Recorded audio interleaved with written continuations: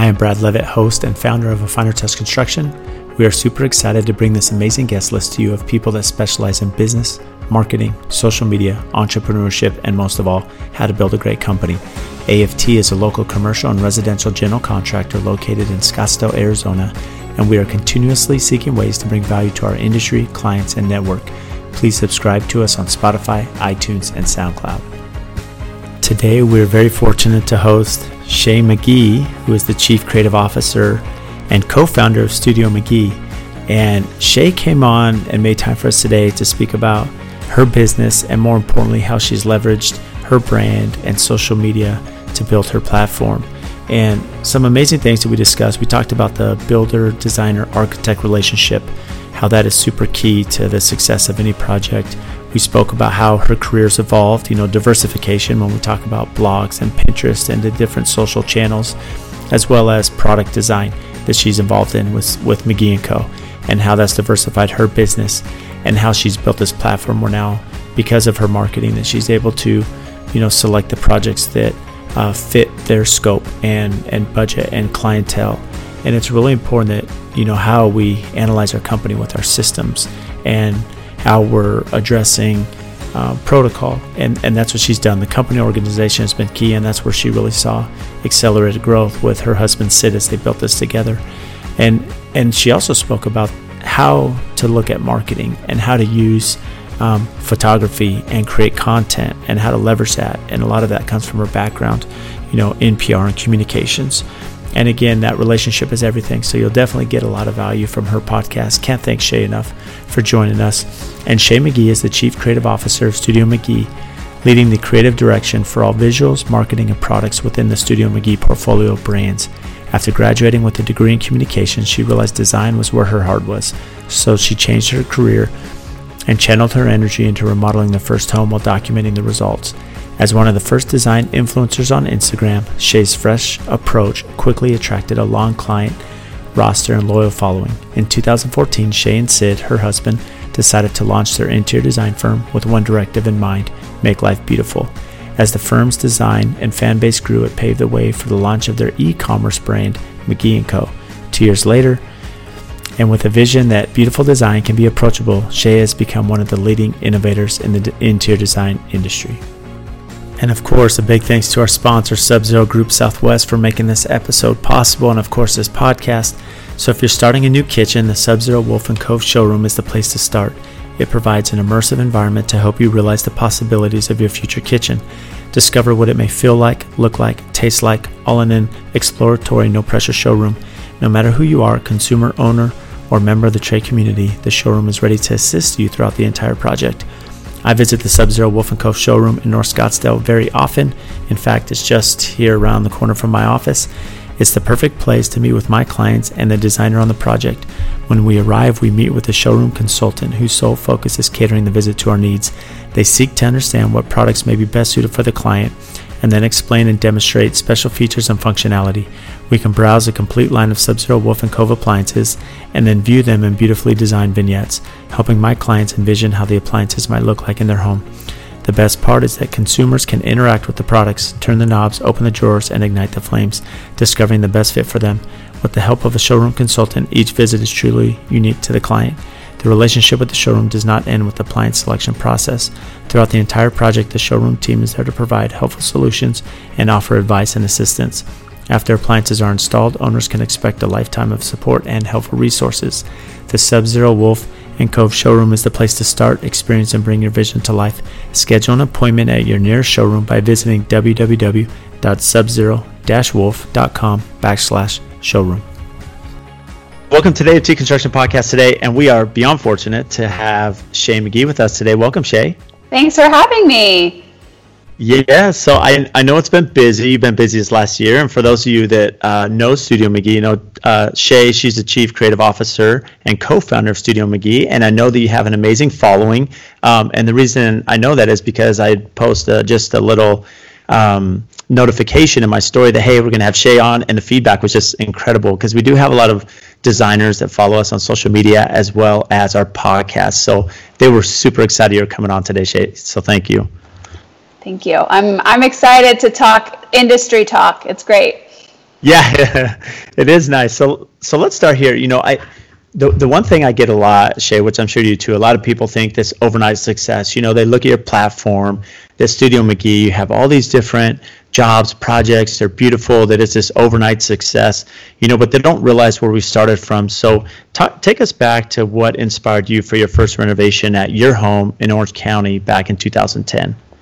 Yeah, so I always laugh at that when people say that we were an overnight success. I know that it's been a quick road to where we have landed currently, and I still feel like we have so much more to accomplish, but really the story of how it all started, was like 8 or so years ago, when Sid and I really first got married, and I started decorating our first apartments, and I studied communications with emphasis in public relations, and so something completely different. I love and have always loved design, but I am not an artist, and was really scared off of taking the coursework for interior design school.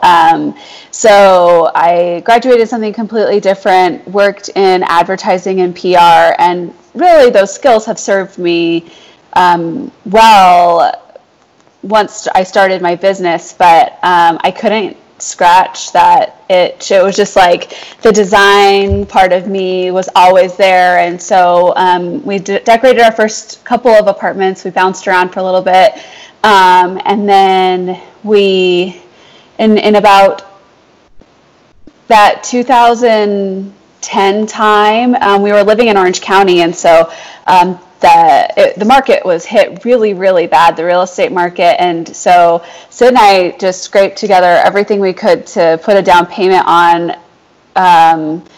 Well, we could only afford a foreclosure. It was a short sale, and it had 3 mortgages out on it. And we had lost out on so many houses because everyone, and especially investors, were trying to snatch up those houses, and we couldn't put down an all cash offer for like these investment opportunities. And so we just kept losing out, and we were getting so defeated. And I wanted so badly. I had started taking classes at a local community college, design classes, and I wanted so badly to put what I was learning to the test and really prove to myself that I could do this. And having a place of your own, being in rentals, the carpet is always just like gross, and no matter, even if the owner lets you paint a wall, it's still just not your own. And so I was so excited to get in, and like Sid can attest,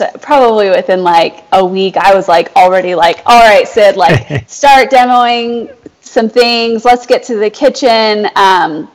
So I really probably tricked Sid into spending too much money on an investment in my business. I kept telling him, like, if we do this, like if we make over this house, it's going to be such a great portfolio builder for me. And so that's how we got started. And it's Orange County. In that era, everything is Tuscan, right? So it's brown on brown on brown, which I like neutrals, but it was a look that was not appealing to my design senses. And so it had a good layout, and I wanted to show that this light and airy aesthetic could be derived from something that was very, very boring. And I knew early on that like a light and airy aesthetic was mine. Did I know much beyond that? No. I had just been studying magazines and design books forever. So I started with this kitchen, and it was like Carrara marble and subway tile backsplash and white cabinets. And at the time, that was really unusual in our neighborhood. Like we were like this spectacle for neighbors. So they would, like, oh my gosh, it's white in there, huh? And then they kind of saw as it came together how beautiful it really was. And I started consulting at that time. And I say consulting, but like really it was just like people asking me to come over to their houses and give them my opinion on things. That really got me started until one day my sister-in-law said, hey, I have this friend who needs a little bit of help in her house. And that was like my first paying job, was this referral through my sister-in-law to someone that I knew but didn't know well, and but they lived in our neighborhood, and that was it was a styling job, and that was my first real project. But I'd say that like our kitchen and remodel of our house really gave me the opportunity to just kind of show that I had any sort of design sensibility before I started calling myself a designer. Well, I think that's really valuable insight. I mean, Shea, before we dive into that first project and how you utilize the content of your own house, you had talked about your career up to that point. You were in public relations, communications, advertising, PR. And what I found is that there's advantage to also have an experience outside of your bubble, right? Because you went through it now. I mean, one thing that you're very successful on, anyone that follows Studio McGee, I mean, your PR and advertising is phenomenal, right? Your content's there.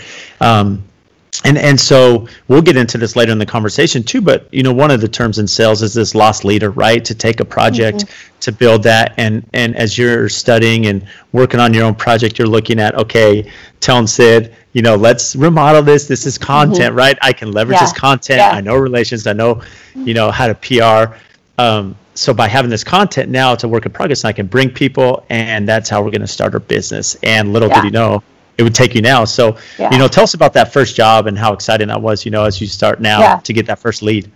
Yeah. So, loss leaders, I mean, you had mentioned like a loss leader. I think like the first several years of my career and our business was a loss leader. It was just like take on as much as we could to get the experience to prove that we could do what we wanted to do and build our portfolio.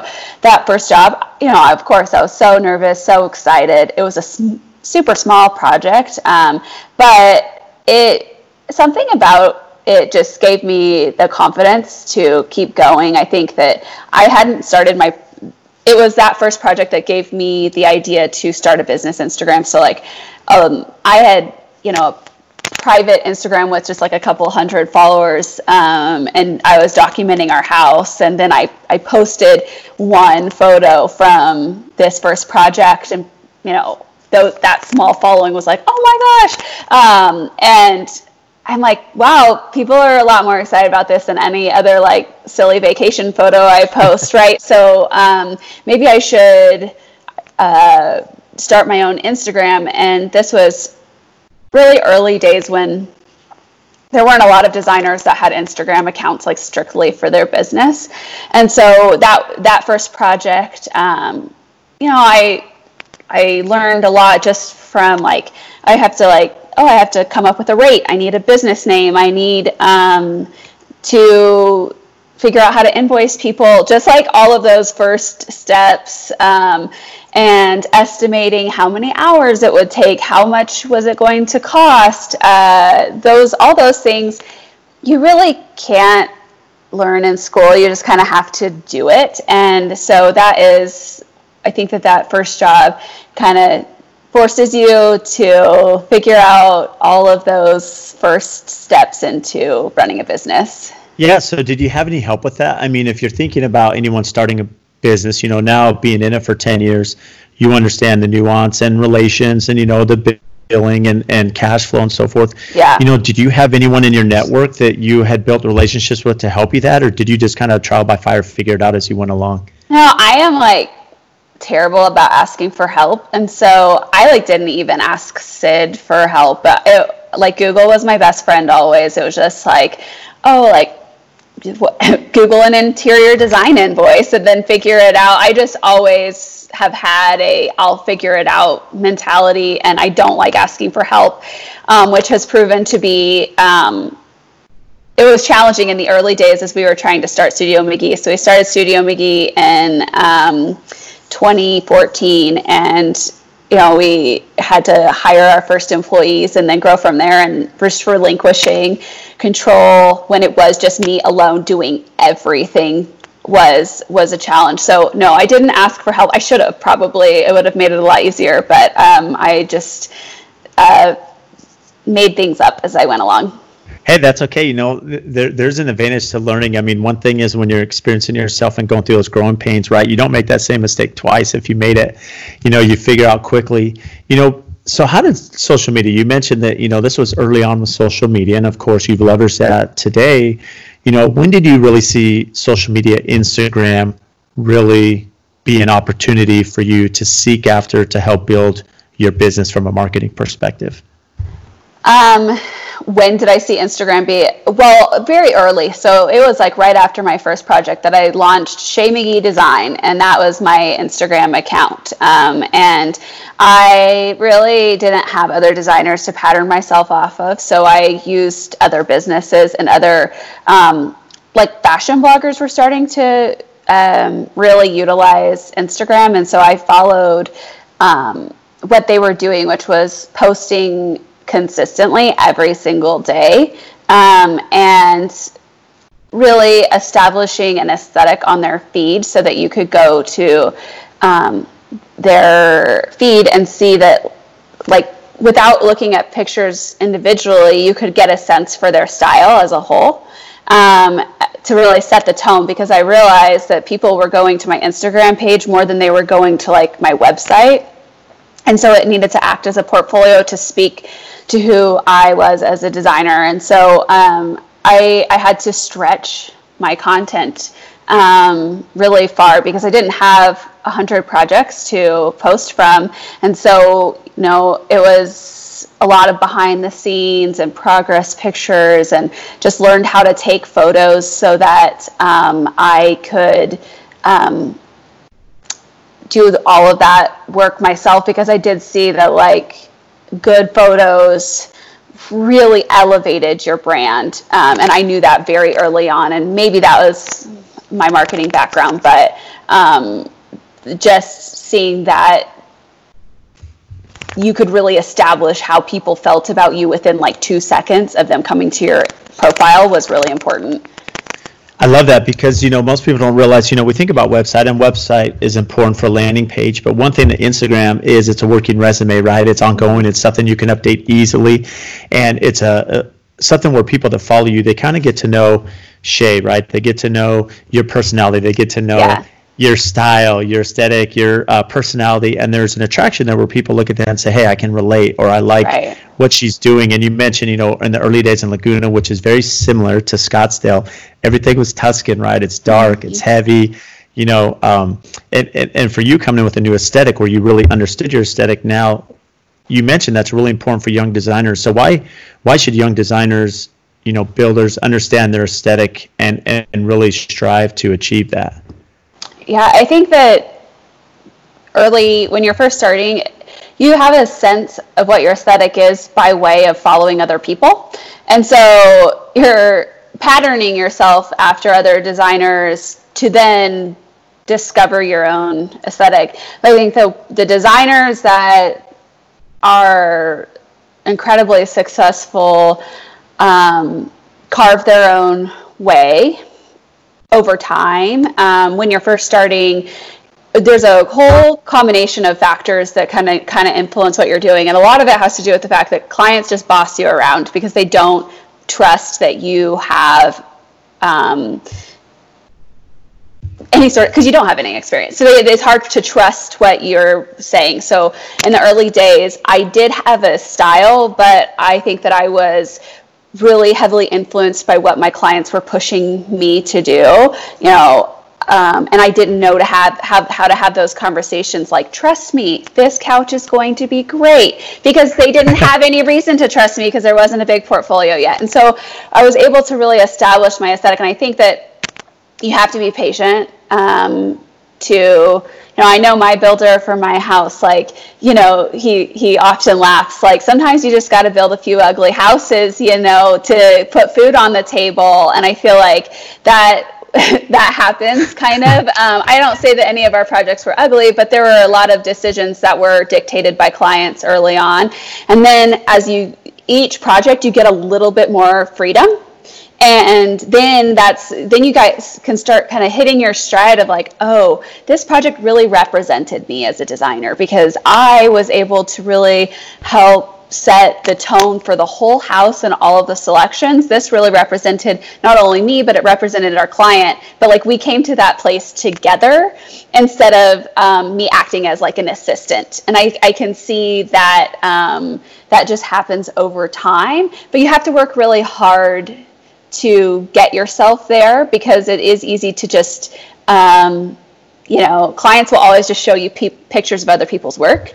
And so if you're always stuck in that mode and you don't push yourself out of that bit by bit, then you will just be stuck in that pattern.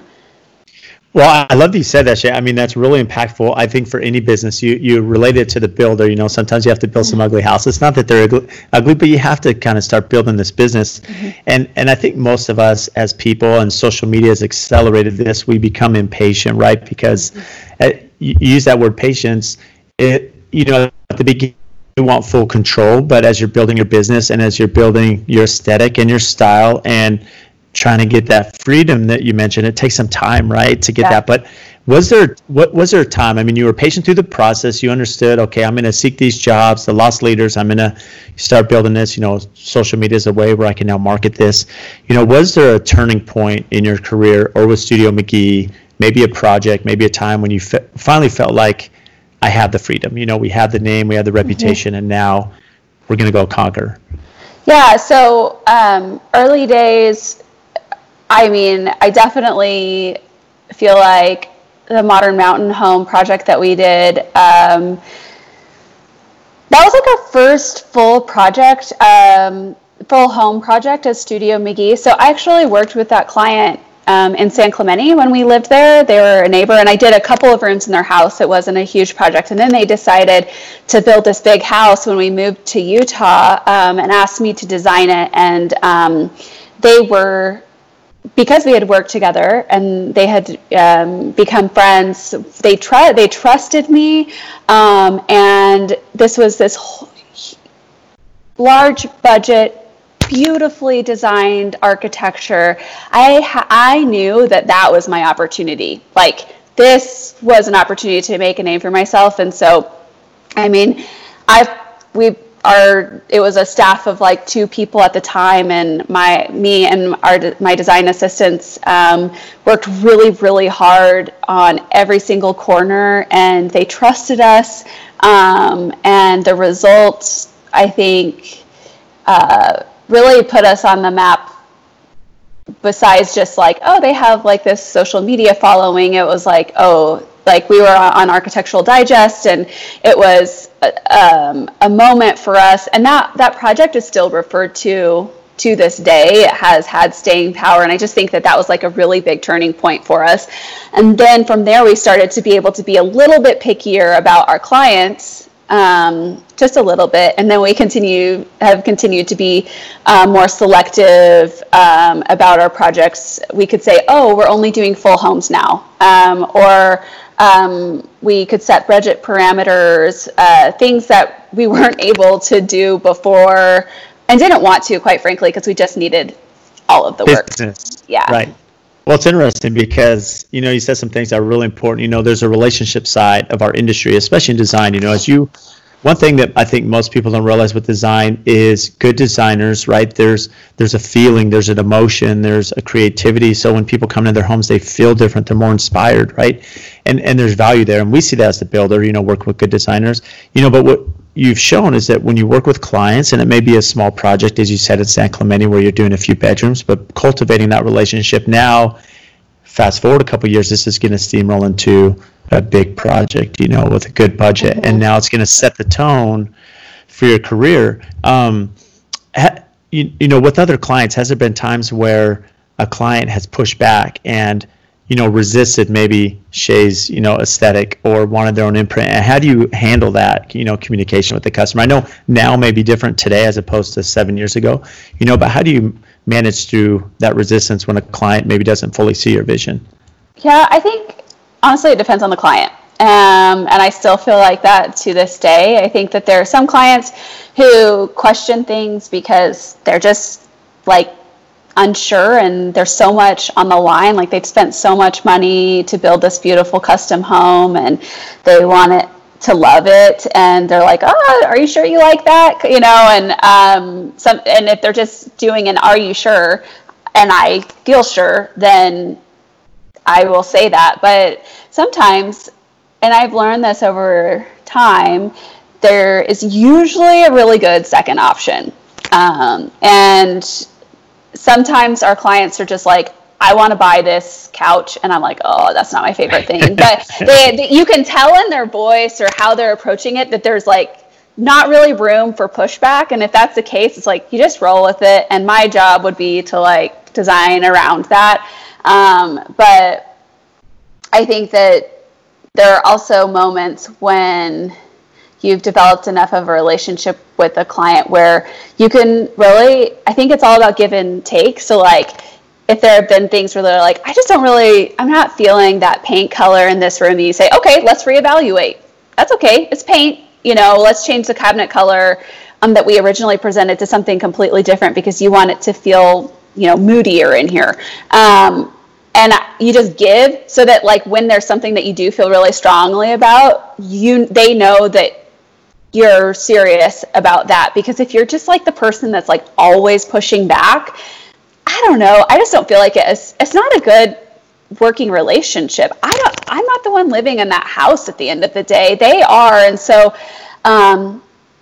that's a lesson that I've had to learn over time, because I think that some designers are pushier than others. And any time that I've tried to like push too hard throughout the process, it's just not been great. And so I've just had to learn that it's like, for me, it's all about give and take.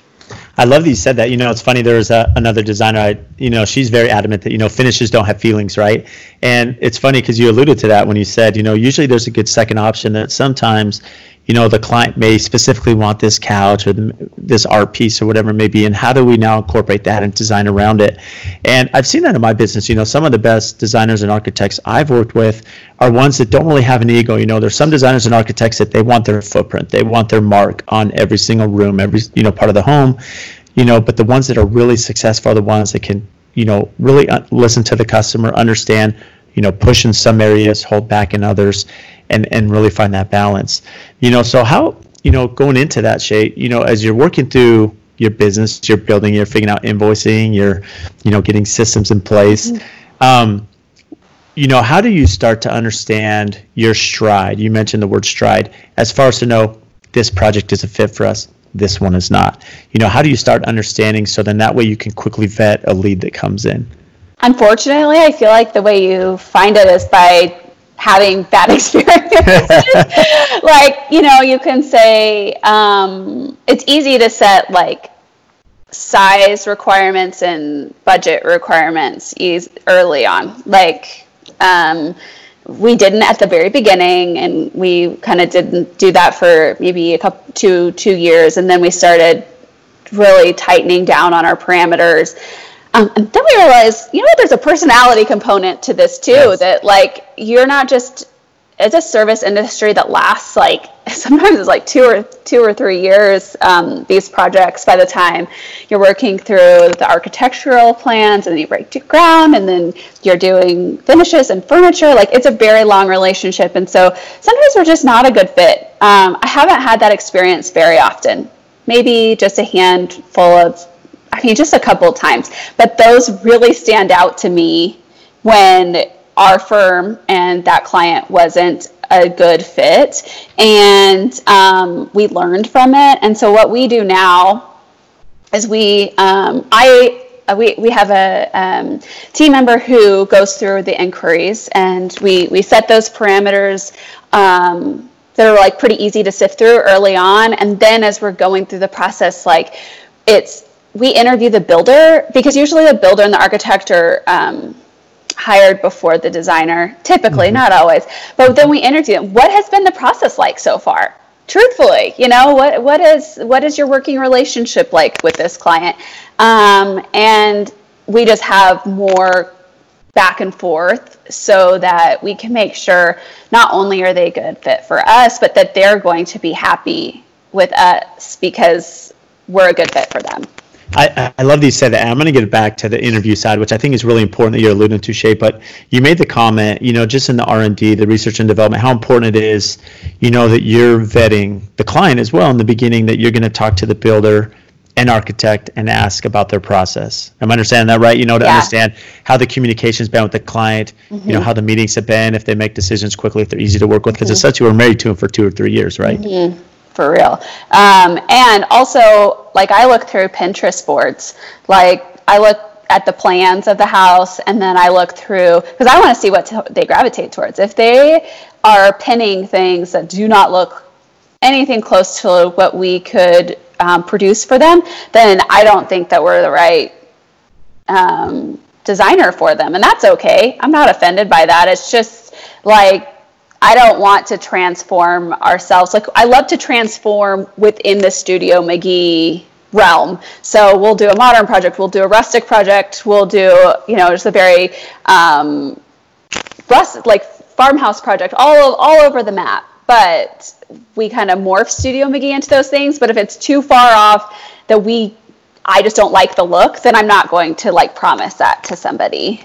I love that you said that, because I think one of the toughest jobs that you have as a designer, Shea, is I've been in meetings with clients where they want something super modern, right? They keep telling you, I want this modern home, this is modern, and then the pictures they have and legit, this has happened, are Tuscan, right? Yeah. And it's hand carved cabinetry and heavy base, and you're like, hold on, that's why it's give me the Pinterest board, because words are not a good indicator of someone's style, because they will say things to describe their style, and then you go look at their boards and it's not that. And so I think that photos speak a lot louder when it comes to style. So I love that. Huge. And that's one of the advantages now of social media, is that a lot of the clients, they have Pinterest boards, they've been pinning, they have house, and so you can get a sneak peek. So going back to the builder architect, one thing I'm interested, Shea, so you've worked with a lot of builders, locally around the country, a lot of architects, what are some of the attributes, or what are things that they've done to make your job easy? How important is that designer, builder, architect relationship? Oh, I love this question. That's a good one. I have learned a lot about different builders' processes over the years, and it is fascinating to see the range of how people work. But I will say that a consistent theme through builders that we have good relationships with is that they use some sort of builder trend, or they use some sort of a weekly update that has photos and a bullet point list of the things that were going on at the job site. That is good for us. It's also great for the client. And it just keeps everyone apprised of what's going on. And it also helps us because in that checklist, it's this is what's going on, and then this is what's coming down the pipeline. So we know if there's any deadlines that need to be, that seem like they're coming a little bit faster than maybe we originally planned for them, so that we can scramble if we need to. I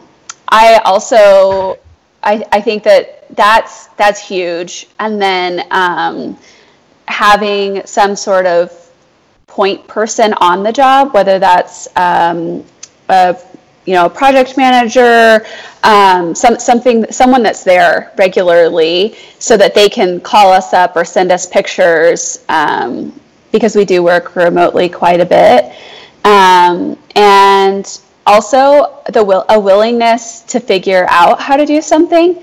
I think that's a mark of a good custom builder.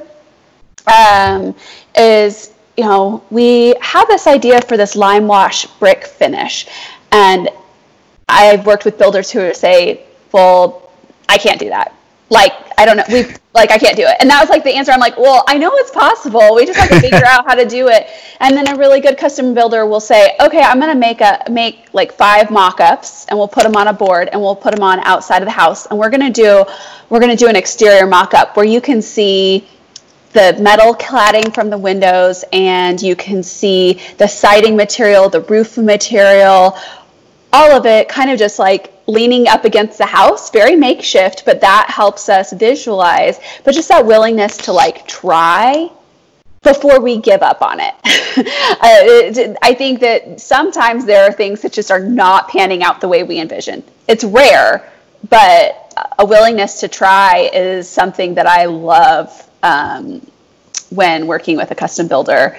I also love when they are communicative about how things are brought to life and maybe why something needs to be edited. So designers can do these drawings and conceptualize different things, but like at the end of the day, there's a craftsman working in a workshop to do this special angle on a countertop detail, and maybe it needs to be adjusted a little bit, but explaining to us why it needs to be adjusted helps us then like make the tweaks to get an end result that looks good, instead of us showing up on site and it being completely different than we imagined. But it's like, what happened here? And then they just like decided to cut us out of the process.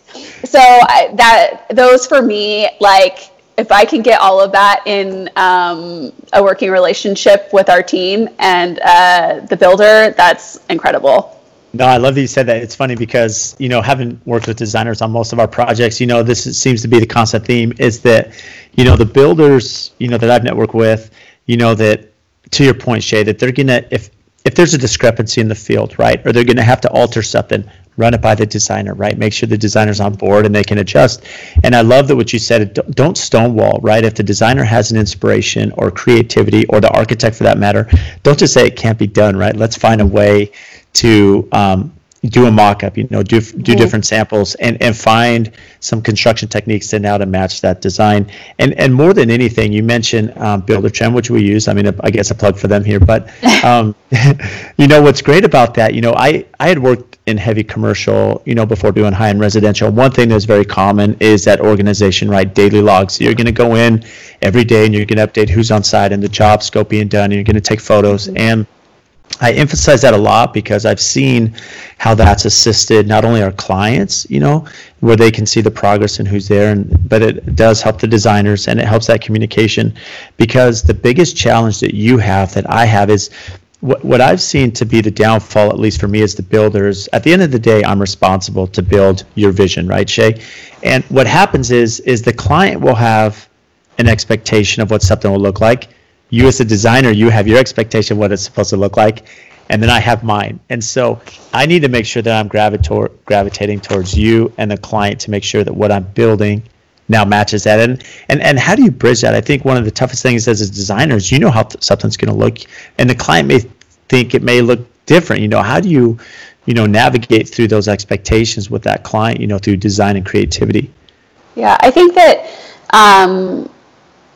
there are a few points where it's really, really important to have a more detailed representation of what you're designing. So I say kitchens, exterior, master bathroom especially. We do elevation drawings of every single wall and we do elevations for all of that in CAD, so we have a very good idea of scale. And then we try to get a sample material-wise for every single thing that we're applying. Like if we can get our hands on a chip of stone so that we can get that color and texture, we try to do that. There's going to be something where, a client decides they don't like a tile once they see it, even though you showed them a sample. It happens very rarely and a lot less than if we never showed them a sample to begin with. So I'd say that drawings and then 3D renderings for us are, we don't do that for every single room of the house, but we do it when the clients really want to visualize. And so we always like to do it for exteriors if possible, if the budget allows. And we really like to do it for spaces where maybe the client's having a hard time making up their minds, so they can see how things come together. So how often do you get involved in the exterior? I know from a design, I would assume as a designer, you love, of course, interior's kind of your baby, right? You get to design all that, but you would love to have the exterior, collaborations. Yeah, we're pulled into exteriors a lot more than I ever anticipated when I first started getting into design. I would say that it's interesting. Architects operate on really different ways. Like we have some architects who our clients design the plans and then we never speak to the architect again. We're just handed these plans and then it's kind of up to us to interpret. And then we're picking the materials for the outside of the house. And I've had to really research and learn through the years. And now I have a much stronger understanding, feel a lot more comfortable in that realm, but that wasn't where I started with interiors and then, really had to, because the expectation from clients and builders is that the designers are working on the exteriors a lot. And so I had to step up my game and figure it out. And now I love it. But a lot of architects hand the plans over and walk away. Some are involved throughout the entire process, but that's not always the case. And so when we're handed a set of plans, and then we're left to figure out the materials and everything from, this is the soffit and fascia and what the overhang is going to be on the roof line and all of those details that if the architect isn't quite as detailed in their plans. That's fascinating because I would imagine that's really difficult in the sense that what most people don't realize when you're looking at exterior design, well, now you're looking at rain screens and waterproofing. How does this finish implement that? How's the home going to perform? So it's a whole different, you're dealing with natural elements now. And then for you that's working nationally, right, you're going to work in different climate zones. Yeah. So how do you manage, I guess, when you're working through exterior designs throughout the country, how are you managing sourcing some of the product locally? Because some markets just aren't going to have the same thing you have there in Utah. Right. Sourcing is, I think that it's gotten easier as we're doing more, because our projects are really elevated in their budgets. Like the builder has very good sources. When early on, we were like Googling what the stone yards were in the area, right? And now it's like the builder's like, well, we have good relationships with this quarry and these are showrooms. So then we'll contact the showroom and we'll say, hey, we'll send them inspiration photos and then they'll maybe take a FaceTime through the yard, or we'll do different, maybe before COVID, we would fly out there and do, shopping trips. But we rely heavily on the builder and architects when they're long distance projects to and hope that they're sending us the best resources. We know pretty quickly as soon as we start working with that vendor, oh yeah, they know it. They've got a lot of good options. Or sometimes it's oh no, we still need some more vendors to work with.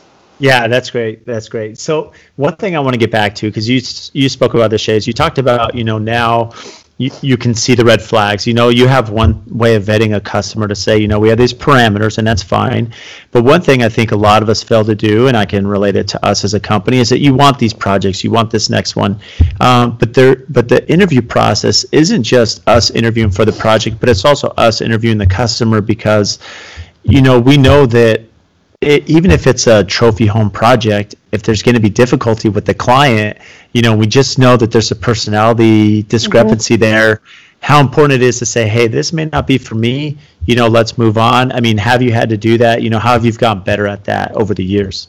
Yeah, thankfully I'm not the one that has to do that anymore. And honestly, I never, only in the very, very early days. That was one of the things that Sid took on when we joined forces and started Studio McGee. He was really interviewing clients, but now one of our design director does that. And I think that we go on gut feeling. If she doesn't feel good about it, then I do not push on that, because every time I haven't listened to my gut and I've gotten a bad feeling about a project, it's turned out to be not a good relationship. And so if she doesn't feel good, we let them know, this isn't going to be a good fit for us. Thanks so much. You're so appreciative that someone is attracted enough to your work to even take the time to write an email and get on the phone with you. The reality is like, you just need to be so grateful that they were interested in you, but you have to be honest that it's not a good fit. Do we say it's your personality? No, like we just say it's not a fit, because the truth is it's not. Yeah, and it needs to be a win-win. So let's talk about that. Yeah. So one of the things is, Sid had joined, business is taking off. I'm sure that at some point you're realizing, hey, this is something that can really be successful. There's some opportunity. The company's building. Mm-hmm. How did that decision come into play where now you're operating together and using his background to help build a company? Yeah, so a plug for our book. We go into detail about that. That launches at the end of October, and I definitely awesome. dive really far into that. We both do, but I would say that, so when Sid started, it was a hard time. It was not like this is going so well for us that like we're gonna have Sid quit his job and join us. He actually, like, I had started and I was very busy.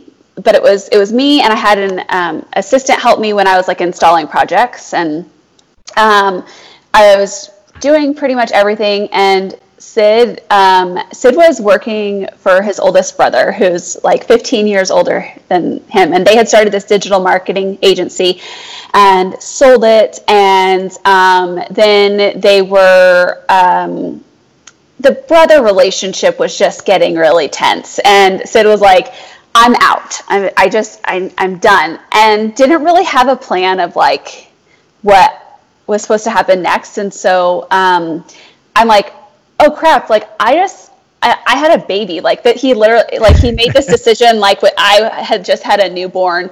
And so I was freaking out. I had planned to take time off, like I would give myself a maternity leave at least, and then like slow down. But no, it was like, we have to get back into this. And so while he kind of fumbled through what he was going to do next, I was just like, I got to take on everything I possibly can. So that was when like Instagram really started ramping up for me. So I just like put my head down and like worked. And we were really struggling we had bought this brand new house. I mean, like we had only been in it a year. I had a new baby, and it was just like, I kept begging him to come work with me. And he was like, I am not working with family ever again. And when there was a time when I'm like, okay, you can at least help me with this stuff. Like you don't have your next step yet, so you can help me like with behind the scenes work. So he did, and when he like started digging into like how I was operating, he was like, oh my gosh, like you have, one, you're doing a lot, but two, you really need some help. Because I was like so focused on the design work, like I saved everything to my desktop. I was just like not super like on top of the things that he does best. So he was like blown away. And also the design industry is like, it's just dated. Like people fax stuff or they used to. It was just kind of tricky. So he was like, what is this? Like we can do this so much more efficiently. And so it was kind of around that time that we decided to go into business together. And then that's when we decided to sell our home and then move to Utah. So we used that money that we made from our home to start the business. And so it wasn't like a quick or clear, like, let's go into business. Yeah. It was really messy. And then once we decided to go into business together, like we were all in. Like this was like, we were going to do this. Like it is our dream to build a design brand. And we're going to we needed a fresh start. And so we came here, and it was a lot less expensive to start a business here. And so much less than Southern California. Much less. And so it gave us a longer runway to start our business. Well, that's interesting. I mean, you made some points there, Shea. I think a lot of us can relate, because sometimes, with business and, when you're an entrepreneur, sometimes you're born as an entrepreneur naturally, or sometimes, it's out of necessity, right? And sometimes there's a combo of both. And what you look like is, okay, we're trying to fill this gap with our company, but now you dive in and, okay, we're all in. We kind of have our vision now of what we want to do. So speak to like, one thing in construction is we're very similar, is this kind of dated. A lot of us are not with the times. And you reference builder trend, the successful builders have systems, they have processes, they have organization that really helps us as designers integrate, and I'm sure you've seen your company be extremely successful now that you have systems in place and organization. When did you catch that vision? Because for me, it wasn't until recently, and I wish I would have done that. I wish I'd have done that from day one. That was like Sid's role very early on, and he is like truly behind the success of our like ability to scale, because like for me, I have a vision, a creative vision, and I love design, but he like was very quick to say like, you are not scalable, Shea, like you are not, like so we've got to figure out how to scale this. And ultimately he really laid the foundation for putting systems and processes together. And that was like early on. And I really think that that's been a huge part of our success. And it's only built upon there as we've like grown our team. And now we have people who really, really help fulfill that role. But yeah, I think that just even like how we organize ordering and how we are organizing, like just like even the process of like, first you send mood boards, then we do finishes, then we do furniture, like even just figuring out that helps, like instead of just like having even the creative process needs to have some process. Mm-hmm. No, I love that you said that. It's funny because from a design perspective, yeah, there's some organization where here's our contract, here's our fee, whatever that may be. How do we break it up in phases? And then what's determined in each phase? And, the more information you have for the customer, where I've seen challenges in that relationship, even for me as a builder, is if I don't have a good idea of my billing, on how that's broken out, or the designer maybe is doing hourly instead of like a lump sum that's phased out, sometimes things can be interpreted differently. Mm-hmm. And so it really helps the expectations to manage the process from a financial perspective too. Yeah, definitely. So Shea, one question as we kind of move this conversation, one thing that fascinates me, so throughout social media, and just a plug for you, is that I see your projects all the time, right? People are reposting Studio McGee. It's, you're the leader, you're posting stuff that's like breathtaking and that's new and setting that tone for the industry where people are getting inspiration. I have clients coming to my office with your photos that they want us to do something similar. Yeah. So where are you finding inspiration? How do you continue to stretch and, as a company to continue that vision? I think there's a couple of different ways. And for me, I get tired of things. So like I have learned like what I never get tired of. And then there are things that I get tired of. And so like there's some consistency, like I love a Calcutta marble and I love an unlacquered brass. Like that's probably not something that I'm going to be like over in 2 years. So there's a few things that are like always consistent. I love like a fresh and classic style, but I think that like colors kind of ebb and flow. Like we were really into cool grays for a while, now we're into warm grays and beiges, and we just kind of, I think that by my nature of like getting a little tired of things, like when our designers come to me and they're showing me things that I've seen before, I'm like, this feels like something I've seen, like, so let's push here. And my role as as chief creative officer, but as creative director in the design team, like, we have design leaders, so they're lead designers and they are managing the project, but my job is to push the design. Like my whole responsibility for the company is to set the vision for where we're going. And so we kick off the project and we comb through our clients' mood boards and we look at images. And so then I can hand pick the ones that feel the freshest to me. Like, oh, they put this picture on their board that looks like a bathroom that could have been designed like 6 years ago. Let's not pick that as the direction to go. But they picked this bathroom here, and I feel like we've got something like in the way it feels. And so we take it, and then I say, hey, I feel like I've seen this. I feel like I've seen this. Why don't we try? I've been really into, rough stone materials where it was like very clean for a while. And I just think that like you kind of like transition your design's taste over the years, but then there are some consistency. And I think that constantly pushing yourself and your team in a good way, it keeps us feeling fresh. And then I also think that giving yourself a moment to like step away from a computer. Yeah. So I'm so sad that travel isn't really an option, because like I just love like getting away from my computer and taking a trip and walking around and going, just, I don't even care if it's like a hike in the mountains or if it's in a new city. It's just like a moment to step away, clears your head enough to like, when you come back to it, you just have fresher ideas. Well, it's interesting you said that, because that, from a design, or for me as a construction background, as I travel and I'm in different parts of the country or outside of our country, it's amazing the inspirations you see, things, techniques and styles that have held the test of time, right? Yeah. From construction methods or design, and I'm sure you draw inspiration. And so with that,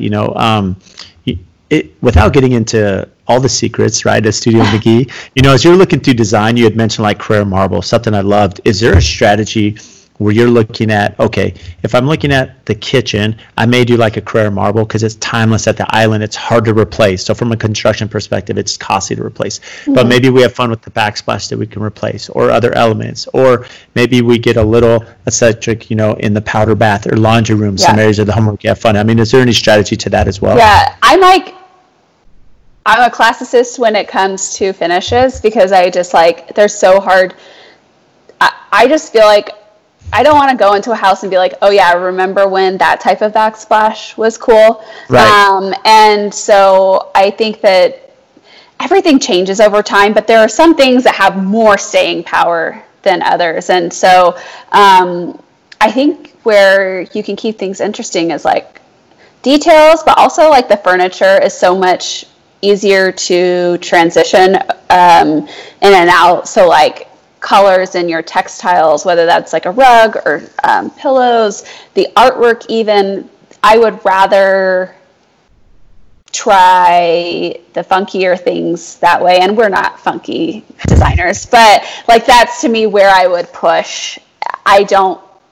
It's funny because I am actually usually having to talk clients out of trendy things because they will come to me and they'll see something on Instagram or they'll see something on Pinterest and they're like, isn't this cool? And I'm like, it's cool, but you're not going to like it in 2 years. And so I have to kind of reel them in. Mm-hmm. Well, that's interesting because you alluded to this early in the conversation where here in Laguna, there was a trend that Tuscan, that heavy dark finish, and that you were doing this white and bright. And it's funny because as a kid, I shouldn't say as a kid, but as a teenager, I grew up in San Diego and I worked as an electrician in Coronado. And some of these old homes, 70, 80-year-old homes there in Coronado, and they're white kitchens, a lot of natural light, brass, a lot of brass. And people tell me, hey, white kitchens, that's right now. And I'm like, well, white kitchens, and brass have been around a long time. And it's something that's stayed true over years. And so really it's about, finding these things that are timeless, and through travel, through other experiences, I'm sure as you alluded to, that's how you're going to continue to refine that design process. Yeah, and I think that also like Tuscany is beautiful, but the way it was watered down and then replicated a million times over is when it lost all of its luster, and there was no authenticity to it. It wasn't about finding a beautiful stone sink that was reclaimed. It was just like, oh, to give the Tuscan look, we do travertine tile, we do dark brown cabinets, and then we do brushed nickel knobs, right? And that was like the same thing in every single house. And so, and maybe they get like a faux paint on the walls or something somewhere. And I think that if you're staying true to like authentic materials, that's when you will start to see a more timeless look in a home. Well, I love that, Shea. And, as being sensitive to your time here. So with, having designed over 300 projects and the success you had in the design world, what made you come up with the concept or idea to now let's launch into other media realms, and collaborations as well as your own product line? How did that kind of take its form? Yeah. So really early on, like Sid and I actually thought that we were going to, knowing his digital marketing background, like we thought that we were going to launch like a online store at the same time as we launched our design firm. That did not happen. We got turned down by so many vendors because they didn't think that we could sell anything on the internet. They didn't believe that was like a real business model. And so we had to prove ourselves. And so we did. We had to wait and prove ourselves in the design world before then we could launch McGee & Co. But it was always a plan to do something more scalable because design services just aren't scalable. Mm-hmm. If you do them the way that we like to do them, which is not replicating designs, and I like to be involved in the projects. And so we can only take on a certain amount of projects. If we were going to grow our business, we had to do something that we could do at scale, and product was that. And I also you never want to put all your eggs in one basket. And so if all of our eggs were in the Instagram basket, what if something happened to Instagram and then that was no longer cool? You want to make sure you've got your blog going and you have Pinterest and YouTube, so you can diversify where people are finding you. With McGee & Co. Yeah. Oh, go ahead. No, I was just say diversification. I mean, you said that. I mean, that is so key to any business, and so you've done that. So yeah, speak about McGee & Co.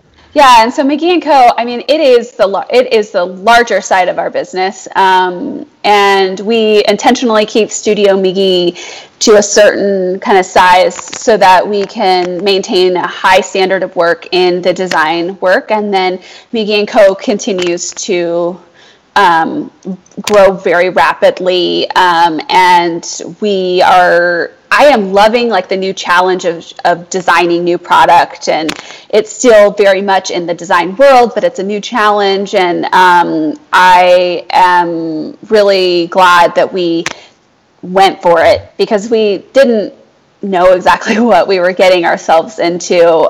We put all of our products on a few shelves in the basement when we first launched, and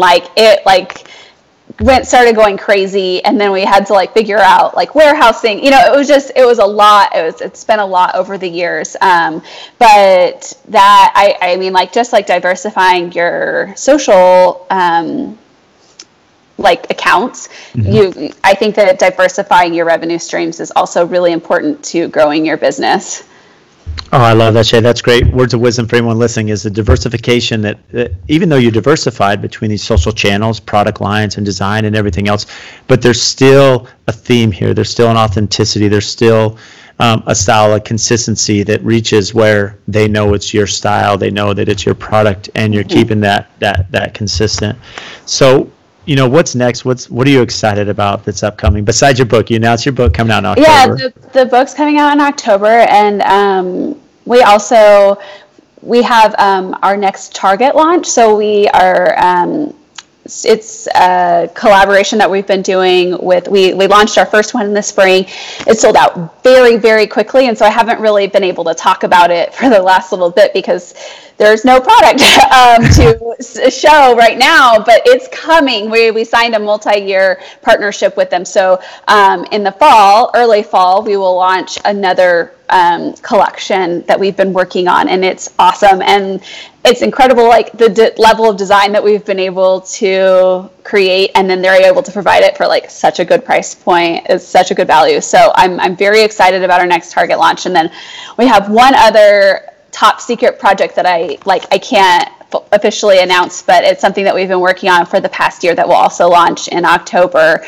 And it's going to be maybe our biggest project yet. It took 108 of my days in the last 108 of my days since last August. So It's a big project. Well, I think I know what that is, but I won't tell our customers.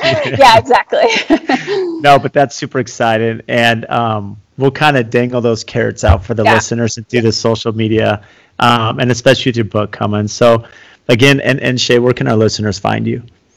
Sid's walking back. Yeah, I love Sid.